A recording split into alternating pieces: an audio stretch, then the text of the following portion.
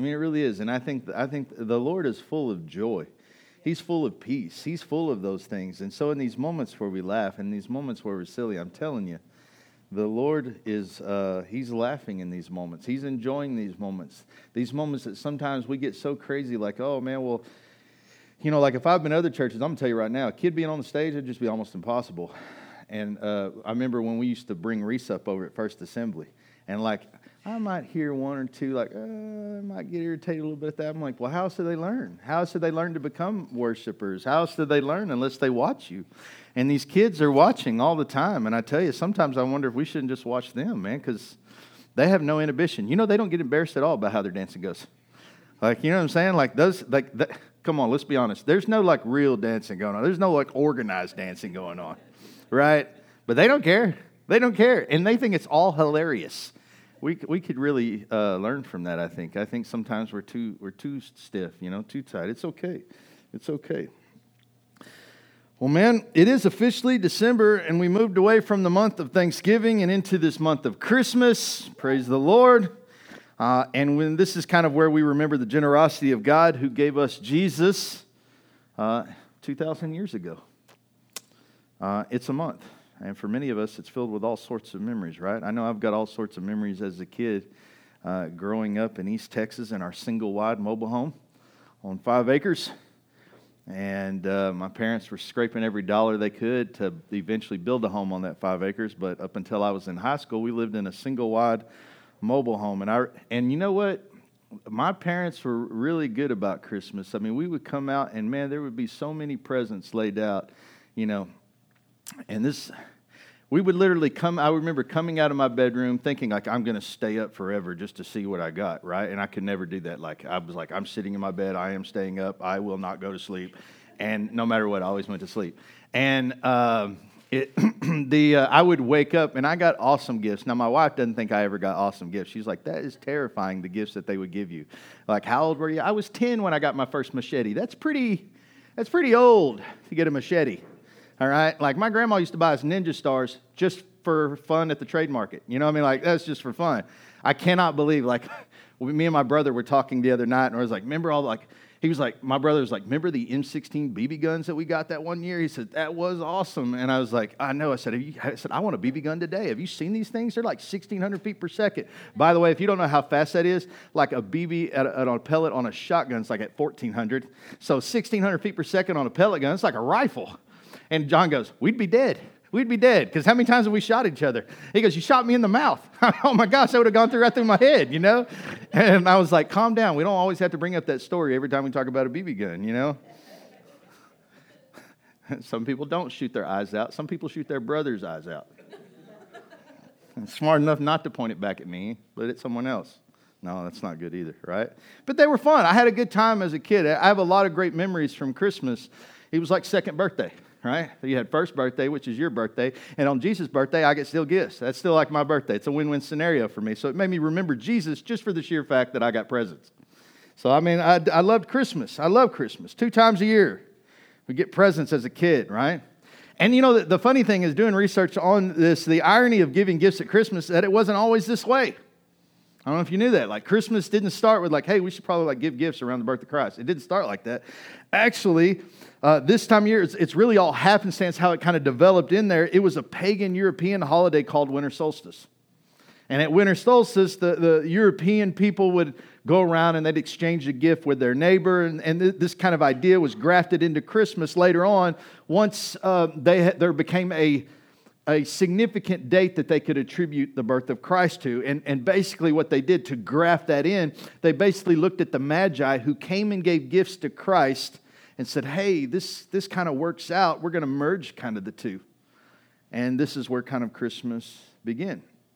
And while this might be the origin of how the American holiday came into full swing, the act of giving or the act of being generous, well, that's not a new thing.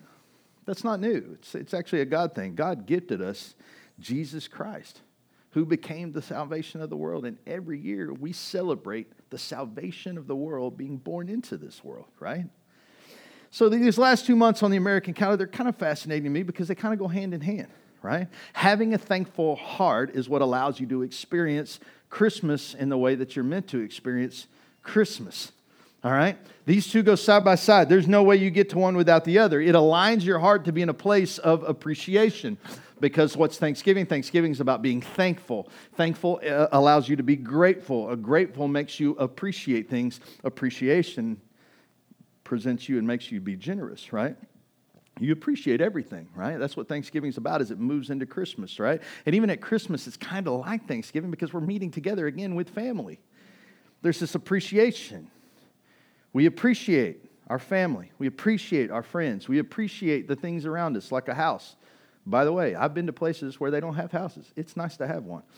We appreciate food on the table. I've been to places where they don't have food on the table. All right? We appreciate clean water. It's kind of a big deal. Hello, America. We appreciate electricity. And the list can just grow from there. How many appreciate your vehicle that got you here? But there are many places where people ride for miles and miles to go to church just for the day. I mean, it's just how it is, right? And it just keeps going. And basically, if you start to look at Thanksgiving as it falls up into Christmas, you find that your appreciation leads you all the way to the birth of Christ. So that you can say with one breath that you're thankful for Jesus, who is born into this world just to die, and that through him I might receive the gift of eternal life. And this is Christmas. This is Christmas. At Christmas, we allow the spirit of thanksgiving to reach its basically its maximum potential, which overflows into generosity. And it's from a spirit of generosity that we give, right? Our gifts to our kids. We appreciate our kids. We love our kids. We want to. Christmas is not just like, hey, this is the time of year where I have to go buy something for them. No. I love them. I want to get them something. It's good. I celebrate it because I love to give. The appreciation from Thanksgiving, it's overflowing to the point where it's like, you know what? I love my family. The things that God's given me so much, I kind of still want to give to it. I want to give to it, right? It's how I show my appreciation, right? And ultimately, we see this in the Christmas story. We see this first in God, who from the beginning of time, by the time you read Genesis chapter 3, right, that he said he would someday birth into this world the answer to all sins so that we would never be divided from him again, right? He gifted us Jesus. And we see this in the Magi, even in the birth of Jesus in this story, who traveled so far across all sorts of landscapes. They were risking their lives at times just to get a glimpse of God's gift to mankind. And like they're driven from their thankfulness and inspired by the greatness of such a gift that they each offered a gift, right, to the king, right? Because God has given us a gift, we give a gift back, right? Their thankfulness is overflowing into generosity. Lastly, we see Jesus, who is born into this world, and he is a gift from God. But we see he takes the gift of life and he lays it all down. He gives all of it, right? He sacrifices the gift he's given, right? And gives us that gift of his sacrifice so that we might one day be where he is. So there's always this generosity, always this giving is happening. Always these gifts are changing places, right? Thankfulness drives us to do more than just sit and eat. It propels us into generosity. It drives the gospel message forward, actually. In Acts chapter 2, if you'll turn there, we're going to start there. It is the gift of the Holy Spirit that God gives us. And it pours itself into humanity and salvation starts to spread. The gift of the Holy Spirit is what births the church. So God, from his generosity, who's already given us the salvation of the world, says, and here is another gift by which you will start to bind yourself together, in which to share the good news. I'm going to give you a gift. And how did these people respond to the Holy Spirit? What did their thankfulness produce? Well, it produced a devout and generous heart. And here's where we're going to begin this morning. Acts 2, 42 through 47. Are you with me? Say amen. Well, it says, all the believers devoted themselves to the apostles' teaching and to fellowship and to sharing in meals, including the Lord's Supper and to prayer. A deep sense of awe came over them all, and the apostles performed many miraculous signs and wonders. And all the believers met together in one place and shared everything they had. They sold their property and possessions and shared the money with those in need. They worshiped together at the temple each day, met in homes for the Lord's Supper, and shared their meals with great joy and generosity, all the while praising God, enjoying the goodwill of all people. And each day the Lord added to their fellowship those who were being saved. So the early church is born out of a thankful heart. They appreciate the gift that God has given, which is Jesus, the birth. They appreciate the gift Jesus has given, which is his life, which has given you salvation. God grants them another gift, the Holy Spirit. And in the powerfulness and in the thankfulness of the Holy Spirit, right? The early church is born. This thankful heart that they get, it begins to push and press them into generosity in and of themselves. It is this way not because it's a rule. It's not a holiday at this time, right? It's this way because Christ is this way. It's this way because the Father is this way. When we are generous, we are imitating the Lord. When we are giving, we are imitating the Lord. This is the heart of the one who gave us Jesus, to whom we celebrate his birth here in just a few weeks. Sharing and giving is what launched the early church, and it's still in that spirit that the church survives. Come on, man, nobody goes to a non-giving church. Nobody. I mean, one of the biggest things one of the reasons why we chose to not buy a building versus getting a space in here, all right, is so that we could help people when it's time to help people. So that finances and things like that, we would sacrifice our comfort for the sake of helping people. And whether that is convenient for us, it's absolutely not convenient for us. It would be way more convenient for us to have a place we can set up and never have to tear down. I know what we ask of you every Sunday. Come in and come out. Every Sunday you're tearing down. You're helping tearing down. Here's what that allows us to do. It allows us to help people when they have needs. When do people come? Now, here's one of the things that we have done. Maybe the reason you don't see maybe us like doing general outreach where we just pour money out, because we have a concept here of wanting to be connected. You know people. And the people in your lives need to see Jesus through you. You go to a church that believes in this through connection. All right? And through connection, if you know somebody that needs help and you bring in here and say, listen, I know somebody that financially needs some help, or I know somebody that's burdening in their life right now. They are really trying hard. It's not just giving, but they are really like just having some legitimate struggle. You know what happens in here? We go, okay, how can we help them through you? And the reason why is this, and we're going to really get into this. Matter of fact, why don't I stop and let us get into this, and so you can see why. And right here, we'll just pick it up. When the church functions in the spirit of generosity, when you function in the spirit of generosity, right? This is when you're in the will of God. And when you're in the will of God, God sustains you. And God will sustain this church. And here's why. Psalm 41, 1 through 3. Oh, the joys of those who are kind to the poor. When you're helping people is what it says. The Lord rescues them when they are in trouble. The Lord protects them and keeps them alive. He gives them prosperity in the land and rescues them from their enemies. The Lord nurses them when they are sick and restores them to health. Oh, the joys to those who are kind to the poor. To those who are kind to the poor is who he's talking about. When you give and when you're generous, when you like the early church and they give and they were generous, they're handing out all their possessions, they're giving to the poor, they're doing all these things, right? The Lord's going to make sure he takes care of them. The psalmist says that you will experience joy when you give, and that those who give will have the favor of the Lord. So when we have the opportunity to bless somebody that even you know, not only do they see you who's blessing them, but they start to believe in Jesus through you. They start to see the favor of the Lord upon your life. It says the Lord protects those who give to the poor. So if trouble should arise, well, you can count on the Lord. Why? Because you've given to the poor. You've given to those who are in need, to those whom he's called to you in need. And you don't have to wrestle with this. This is the will of God. It even says, it goes on to say right there at the psalmist, and you heard him, it says, the Lord even brings healing to those who are generous. And why does he do this? Why is he so pushed to be even more generous when I'm generous? Well, Proverbs tells us. Proverbs is the whole book of wisdom, right? And Proverbs 19:17, he says, if you help the poor, then you're lending to the Lord, and he will repay you. What does the Lord own? Everything. So when I give, I'm really giving to God. Irregardless of what face I see, I'm giving to the Lord. And when I give to the Lord is good to pay it back. And by the way, we all know there's nothing that doesn't belong to the Lord. And can I tell you something? He gives you back more than just what you think. So he said, Lord, I loaned them this, and most of the time this is how we think. Well, Lord, I loaned them this money, or I loaned them this finances, Lord, to help get them out of their trouble. And we think, well, that's what the Lord's going to pay us back in. We think that's how it works all the time, but not necessarily. Not necessarily. God can give you more than just what you think. He can give you more than just finances back, right? So I loaned out $200 or $300, $400, $500, and Lord, it doesn't matter if I ever give it back. Oh, Lord, I'm good and I'm generous. And you know what happens to that person's life? Maybe it's not, well, all of a sudden you got your $500 back. Maybe it's more than that. Because I don't know if you know this, but God can restore relationships back to you that you thought were lost. God can bring back lost children. I know tons of parents that are praying for their kids to come back to Jesus. I can tell you, man, I know tons of teenagers that are praying that their parents will be saved. I can tell you. God returns lost children. He can return lost marriages. And the list goes on. Don't limit what God can do or how God wants to pay back. I'm just telling you this. If you're going to be generous and you're going to show generosity, be prepared for how God pays you back.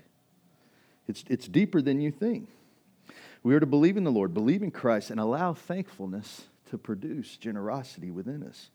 And this generosity will allow us to experience really true peace and true joy. Because it's trusting. We're trusting that God's going to do what He said He will do. And maybe perhaps it's the Apostle Paul, who probably gives us one of the greatest insights into a generous life. Turn to the second chapter, or not second, 2 Corinthians chapter, I think it's chapter 9. Paul spent a great amount of time urging the people there to live and give generously. And in my opinion, it's probably the best chapter in the whole Bible that speaks to the gift of generosity. And I don't mean this as us giving a gift, but as God has given us a gift, the gift of being generous. Because the fruit of being generous is internally and personally rewarding. It is, man. I mean, to me, there's nothing better than giving. It's one of you want to feel good in life, like literally feel good, give.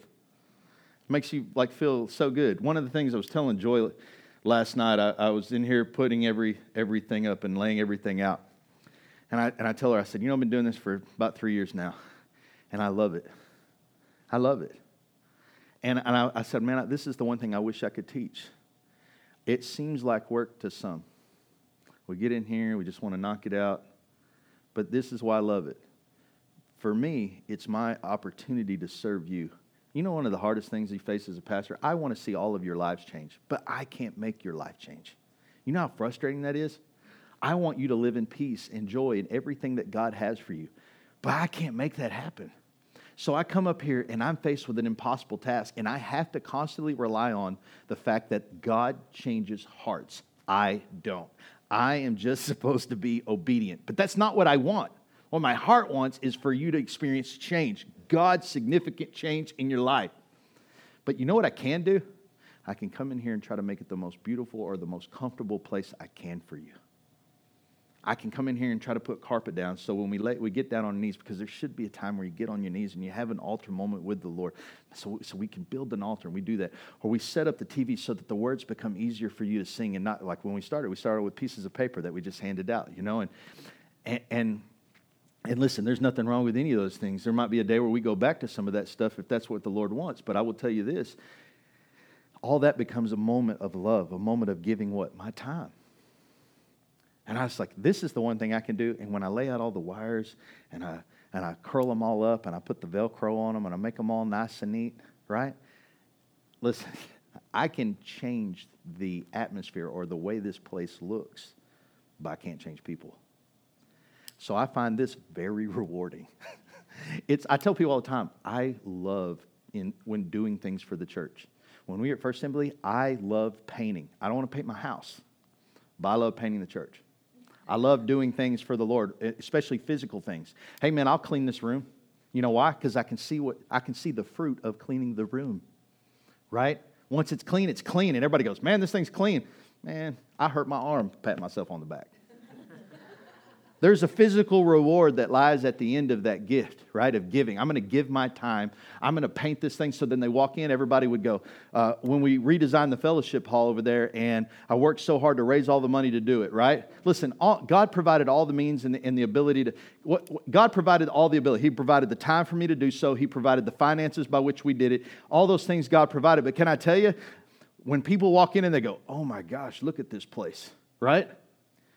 By the way, you know how hard that is to get that from a preacher, from a person? I'm just hoping from one weekend to the next, man, I just hope they show. I just hope that God's doing something in their life, because I don't always get to see that part. I don't always get to see God make significant changes in people. And, oftentimes, I'm going to tell you, one of the most frustrating is to raise up kids, especially as a youth pastor who still pastors in this town, is to raise up kids for 3, 4, 5 years, go with them through a parent death or anything like that, and see them in a church somewhere else. I'm like, what? I poured 5 years of my life into them. But somebody else is getting to harvest that seed. But you know what? I'm still trying to remind myself, but look at them. They're in church. That's a win. It's a win. They're going to be in heaven. I'll see them again. We're still worshiping Jesus together. It's going to be awesome, right? But there's those physical things. This is something I can do, and I can see the change. Like if I decided to take something down, I could see the physical change. I don't always get to do that in people. So it can be really frustrating. So Paul's trying to say, listen, generosity will become an outwardly thing. You'll be able to see generosity. This will show you, it will bear witness to the fruit of Christians, right? Generosity will prove that they have Christ in them, right? 2 Corinthians 9, 6 through 10. Listen to how he teaches this, and I'm breaking it up into 2 parts so we can kind of slow this thing down. 2 Corinthians 9, 6 through 10. He says, remember this. All right? Key word, remember this. A farmer who plants only a few seeds will get a small crop. But the one who plants generously will get a generous crop. You must each decide in your heart how much to give, and don't give reluctantly or in response to pressure, for God loves a person who gives cheerfully. And God will generously provide all you need. Then you will always have everything you need and plenty left over to share with others. As the scriptures say, they share freely and give generously to the poor. Their good deeds will be remembered forever. For God is the one who provides seed for the farmer and then bread to eat. In the same way, He will provide and increase your resources and then produce a great harvest of generosity in you. So Paul says that generosity works a lot like reciprocity. We understand reciprocity? Reciprocity, like if you only sow a little, you only reap a little.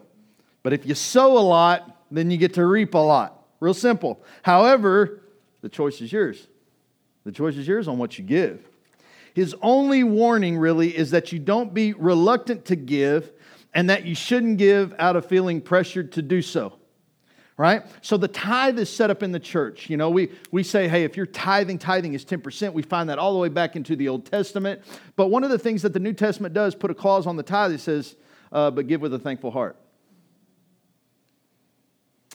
Give with a thankful heart. Can you give it cheerfully? Can you give your tithe cheerfully? Can I tell you what God's trying to do with your tithe? First of all, He doesn't need your money. That's one of the reasons that Paul gives a big exhortation here. Like, if you can't give it cheerfully, or if you feel like you're being pressured, those aren't reasons to give. Because you're just going to be bitter about giving. What God is trying to teach everybody with finances when it comes to tithing or anything else, He's really trying to teach you how to just put Him on the throne of all instead of money. Money is not going to get you out of your situation. God gets you out of your situation. God will provide you. If money is what it takes to get out of it, God will provide the money. Oftentimes, God provides that through other people. This is where generosity steps in. God provided a great harvest in another believer. That great harvest produced a harvest of generosity in that believer so that he can have the extra to give to you to help you in your time of need. When that harvest comes to your house because you're a giver, and since if you give a lot, you'll reap a lot. That's reciprocity, and that's the way generosity works according to Paul. Then when the great harvest comes, that's not for you to squander. It was for you to give. That's how it works. That's why often great givers are usually good at finances. I mean, they understand reciprocity. They understand the gift of giving. They understand how it flows, right? Your giving should be from an overflow of your thankfulness and your gratefulness for what God is doing in your life. That's where it should come from. God doesn't want you to give if you can't do it cheerfully, and neither do we here at this church. However, Paul does remind us that all your seed to which you sow creates the life that you get. This seed comes from God. So what does that mean? It means this. It means that your wife or your husband, they come from God. As awesome and as charming and as witty as you are. Your spouse is given to you by God. By God. To produce a harvest of generosity in you. So out of the love me and my wife have, it has overflowed into what? 3 kids. Right? It's overflowed. Our love together, we've sowed love together. That love has overflowed into kids. And now where does our love point towards? Our kids. It just overflows. And you know what? If it wouldn't be kids, you know what it'd be? Our friends, our family. That's where it would overflow. There's always a place for it to overflow. Love has no measure. Man, love loves everybody. All this, listen, your job is a gift from God. Your job, listen, your intelligence and your ability to do your job comes from God. I know you were awesome at the interview and you nailed it. And you're super smart. But that's because God made you that way. All your gifts, all of the things you have, they come from God. All is a gift from God. And it's given to you so that you will sow it back into the ground. And if you know this and you'll remember this, and Paul says it'll produce a great harvest of generosity in you. Right? From the overflow of that appreciation, right? The overflow of the appreciation into the seed that God has given you will flow more. You will flow more in seed than you actually need. And you'll cheerfully give some of what God has given you, the extra, right, the overflow, you'll give that into somebody else and they'll get to experience the overflow of your life. And that's how it works, right? So when we help anybody, like even when we help anybody in the church, you know what that is? That's the overflow. The overflow of generosity from you allows the church to conglomerately help somebody else. It's your overflow. It's all our overflow, right? It's poured into a place so that we can help out from everywhere. We can branch this tree out from everything, right? It's from our roots another tree is born. The acorns fall and another tree is born. That's what happens. It's from generosity. It's overflowing. Now read on to verse 11 right there. Paul says, yes, you will be enriched in every way so that you can always be generous. And when we take your gifts to those who need them, they will thank God. So two good things will result in this ministry of giving. Listen to these results. The needs of the believers in Jerusalem will be met, and they will joyfully express their thanks to God. And as a result of your ministry, they will give glory to God. For your generosity to them, and all the believers will prove that you are obedient to the good news of Jesus Christ, and they will pray for you with deep affection because of the overflowing grace God has given to you. Thank God for this gift, too wonderful for words. So Paul tells us if we will allow our thankfulness to create the spirit of generosity within us, causing us to give to others, it will not only bless us, but it will bless others to the point that they will thank God. They will be so thankful to the Lord. And Paul called this the ministry of giving. I love that. He kind of titled that thing. And the ministry of giving is really changing people's lives by simply giving them a gift. It changes people's lives. Man, I can't tell you, one of the first outreaches I did in Marble Falls for my first year being here, hadn't even been here fully a year, so we gave away a bunch of shoes to kids. Incredible. Incredible. Probably do that in here someday. You know, the irony about changing lives, it changes you both. When you give to someone, not only does it change their life, and you see the Lord light them up, right? Because they're usually, when you're giving or God's flowing it usually into somebody who needs it, and it changes their life. They feel this appreciation. They feel the love of God. They feel those things, right? But it also, like in you get the gift too of giving, of being the giver. And being the giver is an awesome place to be. You're like, yes, thank you, God. You know how hard it is to always feel like you're making a difference, how hard it is. Sometimes you just feel like you're going uphill and you're fighting against something. I'm going to tell you right now, if you're a giver, you're making a difference. You might not always get to see it at times, but then there's times where you do, and I tell you, it's so rewarding that it makes you keep giving. It's amazing. It's amazing. So this generosity, it's not only blessed, but it blesses them. Paul called this the ministry of giving, changing lives by simply giving gift. He specifically points out that in this ministry you will meet the needs of those to whom you give to, and that they will joyfully, it says joyfully, express their thanks to God. Then Paul called this thing, and I love this, maybe more than anything else, he called this your ministry. God has given you a ministry already. Everybody possesses this ministry because everybody sows. And because everybody sows, everybody reaps. Well, I don't reap that much. Sow more. Sow more. Right? What do we tell our kids? Well, if you work harder, what happens generally? You get more. Right? I mean, I think the best jobs I ever got, by the way, I was horrible in high school. Like, I didn't keep a job past a week or two. I'd like, I got to come in again. I quit, you know. It's Saturday. I'm not coming in. Well, you're at school Monday through Friday.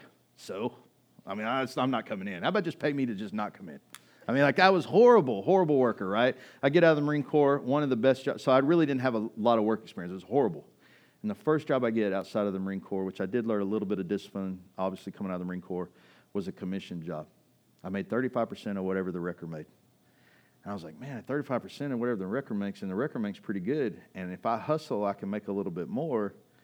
And man, before I knew it, I was in the 90s, and maybe, I don't know what, I'm not trying to put this out there as like a brag or anything, but when you're 23 and I was taking home $1,000 a week with no bills, just joy as a girlfriend, I'm telling you, I felt like I was just loaded. The weird, crazy part is, my rent in 1994 was the same rent I got right now. That's how I was living, way too big. Dumb. I have no money left over after my check. You know what I'm saying? Way too much. The 23, I was not money smart, but I will work to make a lot smart. And the commission taught me one thing, taught me a great work ethic. Man, if I hustle, I can make a lot of money. If I give my time, now I work 17-hour days, but heck, I'm 20. By the way, if you're 20 and you ain't working 17-hour days, you can. Don't go out and complain about working long hours. When you're 20, that's what God made you for. I heard a guy say this to me. He said he learned this from his dad, construction guy. He said his dad told him this. He says, when you're in your 20s, he said, you work like you got no tomorrow. He's like, man, you'll have a life one day, he said, but you work like crazy in your 20s while you got the back to work. And he says, by the time you're 30s, that'll narrow down. You'll start working less hours and less hours because you've worked so hard in your 20s where you can do that. He said, by the time you're 40, you're just working a 40-hour work week and having all your weekends and enjoying your life with your kids and being able to go to the things they go to. And by the time you're 50, if you're smart enough and worked as hard just like that through that, you'll be retired. Dude, he's on his way. I can tell you that. He's on his way. And he's a kid who's lost everything and had to go fight for it to get it all back. And I'm telling you, he is way on his way. His work ethic is second to none. And I tried to get him in church all the years that I knew him, and he used to go, why are you hanging around us? We're like the worst type of people. Because I believe in you. I would tell him, I believe in you. Today, he's married, got 2 kids, and man, he's going to church on Sundays, and it's neat to see his life now. Thank God for his wife who reeled them in. Praise God for holy women. Amen.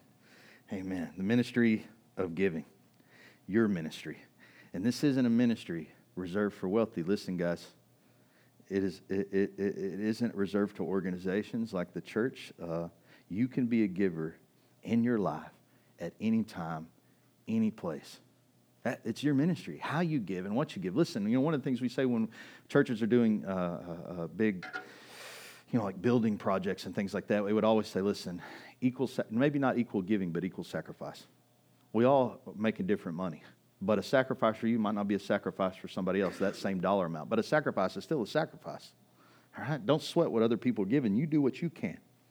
And listen, can I tell you something? If you become a giver and you start giving and you start doing things, I remember Joy and I, one of the, maybe the neatest experiments we did one time was when I was, making a lot more money as an engineer, and we had our own place, and I wasn't in, say, pastoral ministry just yet. I was kind of just like an unpaid staff with the church. I made pretty good money. And we had a lot of the normal comforts everybody else has. We had a nice direct TV thing going on, man. And dude, Lost was big. And we were heavy into Lost. And God came to us and said, listen, I want you to start raising money for missions. And the first thing we did was cut our TV bill. I was like, how are we going to know what's going on Lost? Praise God for the internet, right? And Blu-rays, yes. And we took that money that we were paying for our TV bill, and every month we paid the church for missions. And then, you know what happened? We started to look at our statement at the end of the year of what we gave the church and see how much more of a percentage it was. You're paying 10%, and that's all going to the church. And we knew what that 10% would be because we know what we make, right? But we were like, man, let's see if we can make it 15. Ooh. And then it became a really neat deal to see what that statement was going to be at the end of the year. Man, I wonder how much we can give. How crazy can this get? Can I give 15? Can I give 20? How crazy can I get on this? How narrowed down can I give? One of the other guys that inspired me during this time was this older Hispanic guy who was really good at face-to-face witnessing, really good. Poor as all get out. poor. And over the years, I'd watched him. He had gone blind. Other things in his life had happened. And so he would come and he'd always be like shouting the praise of God from the front row. Like even when he went blind, he was still shouting the praises of God from the front row, right? Well, they're doing this big building thing going on. We're still giving to missions and we're trying to give to this building thing and we're really trying to see what we can do. And they're like calling for like, the way they're doing it is like, hey, it's going to be $1,500. You buy a brick. We'll do this like, hey, in memory of whatever, you want to put on the brick. And I'm thinking $1,500, like I'm just trying to give to missions, like I'm gived out, like I love my church there because they'll have like 6 offerings, Aren't you glad you don't come to that one? Mm-hmm, mm-hmm. I started just carrying like dollar bills. Like here's $2, here's $3. That way I give like a total of 10 by the end of the day, and it was put something in the offering plate every time. I always felt weird for it to come by and you didn't have anything, and especially when you're seeing teenagers give all the time. Like dang, teenagers, where are they getting all this money? And one of the things about this older Hispanic guy that really challenged me in giving was he raised his hand for this brick. I said, where's that guy going to get $1,500? I mean, like, it's not like he's getting it from work. He's blind now. He doesn't work. He's poor as dirt. Where is he getting the money? How is that guy stepping up in faith going, I'll get the $1,500? How is that happening? Can I tell you, that guy went and asked everybody he knew because he believed. Like, I felt so small, and my faith was so little that, man, that he could do that. And he had no problem. Like, I'm building God's church. I'll go ask everybody. He asked everybody, hey, what can you give? I've got this, I need $1,500. I'm giving it straight back to the church. We're doing this thing. And he went and told them the whole pitch, the same as the pastor did, blind and all, to all his friends. And they'd give him like $1 here, $5 here, $10 here, till that guy got $1,500. I was like, man, that guy's a go-getter. And man, he's an incredible witness for the Lord. I think he's passed on now. Incredible witness for the Lord. I see him bring so many people to Jesus that were on the streets, and bring them in and watch their lives get changed. I mean, his life was incredible. Shaped my life, man, just watching him and watching it shape my life, Incredible stuff. The ministry of giving, your ministry, can come in however fashion you want. You just have to believe it. You just have to believe. It's there. It's there to be had. The principles are set up, right? And here's the thing. It's not like you have to go after it intentionally. Nobody's asking you to like, hey, so if I do this, and it's like a mathematician thing in your life, if I do this plus this, it will equal this. Listen, just allow thankfulness and gratefulness to overflow in your life, and generosity will come naturally. Don't let money be the thing that binds you. Listen, your finances are not taken care of by money. They're taken care of by God. God will supply all your needs. Right? Think first upon the kingdom. God will supply everything else. Trust that the Lord. Now, I saw somebody the other day, they did it right. They were like, Jesus is number one, the head of the household. He's the head, not your spouse. Jesus is the head. This is one thing that allows me and Joy to not have arguments. When Joy knows the bills are tight, she didn't come to Jim like, Jim, what are you going to do? She goes, Jesus, what are you going to do? What are you going to do? I see my husband. I know he's working. I know he's doing things. What are you going to do, Jesus, to allow this moment to take place? What are you going to do, Lord? And she seeks him first. And I'm telling you, all things come from that. All things come from that. It's not reserved just for the church. And listen, if you do this, if you will allow thankfulness and if you will allow gratefulness to overcome your life and allow it to overflow to the point of generosity, and you do it enough, can I tell you what you'll get? You'll give a reputation for being a giver. You'll get that reputation. And why is that important? Because people see Christianity in you. People will see Jesus in you. Paul said that everyone will see that you are obedient to the good news of Jesus Christ. They will see your Christianity, and here's what they do. It says that they will pray for you and give thanks for you. And this is what he says, and they'll give thanks to God for birthing a person like you into this world. You know why? Because we give thanks to God for birthing a person like Jesus into this world. And when they see the generous giver, you know what they see? They see Jesus. So every time you're generous and every time you're giving and every time you're blessing others, you know what they see? They see Christmas in you. They believe Jesus is born because they see him in you. In this way, the whole world gets to share in the gift of Christmas. Every time you're generous, the whole world gets to share in this gift. Let's bring the worship back in. All from generosity. All coming. They get to experience Christ through your generosity. And Paul closed off his remarks with this. He said that generosity is this: a gift too wonderful for words. So that means there's no way to describe how it feels to be generous and be on the other side of generosity. I don't know how to tell you how good it feels. I remember Pastor Harris, my pastor up north, and I've been the recipient at times where things are difficult or things are hard, and he's like, you know what? When we were in between even here and trying to figure out what we're going to do here, and I was, whether you realize it or not, I worked like 3 jobs and was trying to get this thing moving. In year 1, I worked 3 jobs. Teaching, I worked at the YMCA with Michael, and I worked out at Hidden Falls, and was trying to do church at the same time. And I did that for a year. And it was a long year because I worked 7 days a week for a long time. And but here's the thing is about how that I'd go up there to Terrell on a weekend. Pastor Harris would say, "Hey, why don't you come preach and let us bless you? Let us hear your story. Let us hear what's going on, and then let us bless you." And I'm telling you, there's nothing like being on the other end. As much as I've been able to bless others and give to others and serve others, which is the greatest blessing of my life, it's what makes me want to come in every Saturday night and set this thing up because I want to serve you. If I could ever give to you that little bit of a feeling that I get in serving you, I think that you would go crazy. You would be... It would overflow in your life, and you would see so much difference and so much change in your life. And listen, when I went up there and I went and preached, and he brings me down and he hugs me, and he pulls me and he goes, "This is one of ours." Right? Pastor Harris goes, "This is one of ours. This is one of ours that we sent out. We sent out into the unknown." And he's come back, and here he is. He's still working the field. He's still working it. And even though it's gotten difficult, he's still plowing the ground. And he goes, "Now, folks, let's love him. And let's show them our love for them. And let's show them how generous and how we believe in them," right? And then, man, he comes up and he's hugging on me.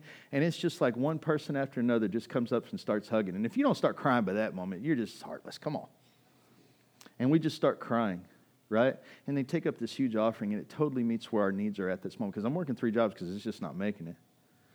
You know? But hey, the Lord's given me the ability to work. The Lord's given me a strong back, praise God, for however long that lasts. Strong knees, praise God, for however long that lasts. And the mind to get some work done. And so God gave me that season where I had 3. And you know what? And God narrowed it. I just stayed faithful, and God narrowed it down to 2. And then God narrowed it down to 1. And now we get to do what we get to do, and it's awesome, and it's wonderful. I've never known anything that didn't have some kind of hardship on the front end, but what I do know about is this: generous people have changed my life. Generous, giving people have changed my life. And I'm telling you, from their overflow, I've experienced the gift that is too wonderful for words. And if Paul called this thing your ministry, he didn't call this the church ministry. He said your ministry is the gift of generosity. You can have this. You can have joy. You can have peace. You can live in the overflow of that gift. And it starts with being thankful and being grateful and allowing the thankfulness and gratefulness to permeate within you to the point until it overflows. And when it overflows, you won't have to think about giving. It'll just happen. You'll want to, because you'll finally appreciate all that God has given you. And in that appreciation, you're going to want others to have that same appreciation. Ultimately, you know how Christianity really spreads? Because we just want others to see God like we see him. That's probably the greatest frustration of my life. I just wish others could see God like I see it. If they could see God and see what he's done for me. If they could just see how he's changed my life. See, you see the after effect. There's kids and stuff who can't ever fathom and imagine me ever being the bad guy. But there was a time where I was the bad guy. I am the Paul. Paul, can you think about his life? Paul killed Christians. And I wonder if sometimes he wasn't driven out of his own guilt. You ever think about that? How many, I don't know if you're like me, but there's sometimes where I'm driven by that. A little bit by the guilt. Like, God, Like you had to die for me, because I'm pretty sure that's the only way I was getting into heaven. Like some of you are pretty good, but me, I know who I am.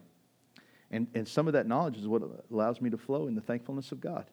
That constant reminder of, Lord, nobody else might see it, but I can't ever escape my past. My past is there always. Am I forgiven? Yes. But my past sits back there. And it's a reminder of one thing, man, to be thankful to the Lord. He's changed me from the inside out.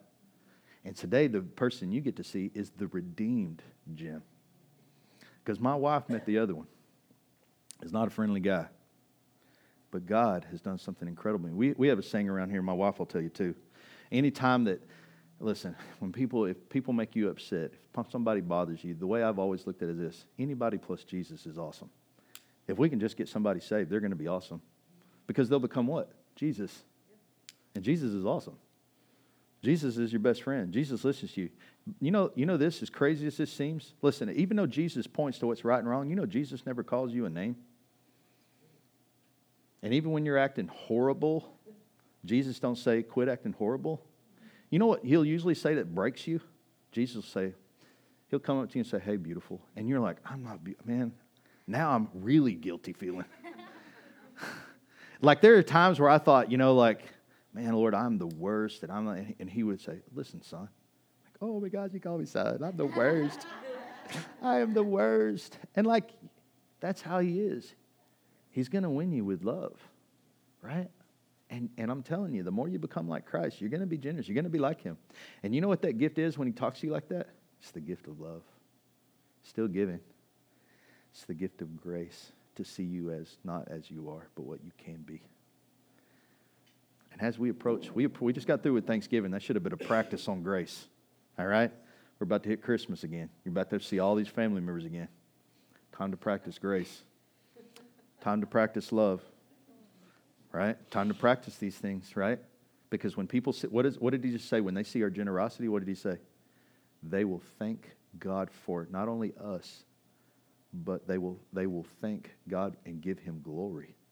You literally will make believers in Jesus by the way you act or by the way you give, is what the Bible says. Let's worship the Lord and think about that.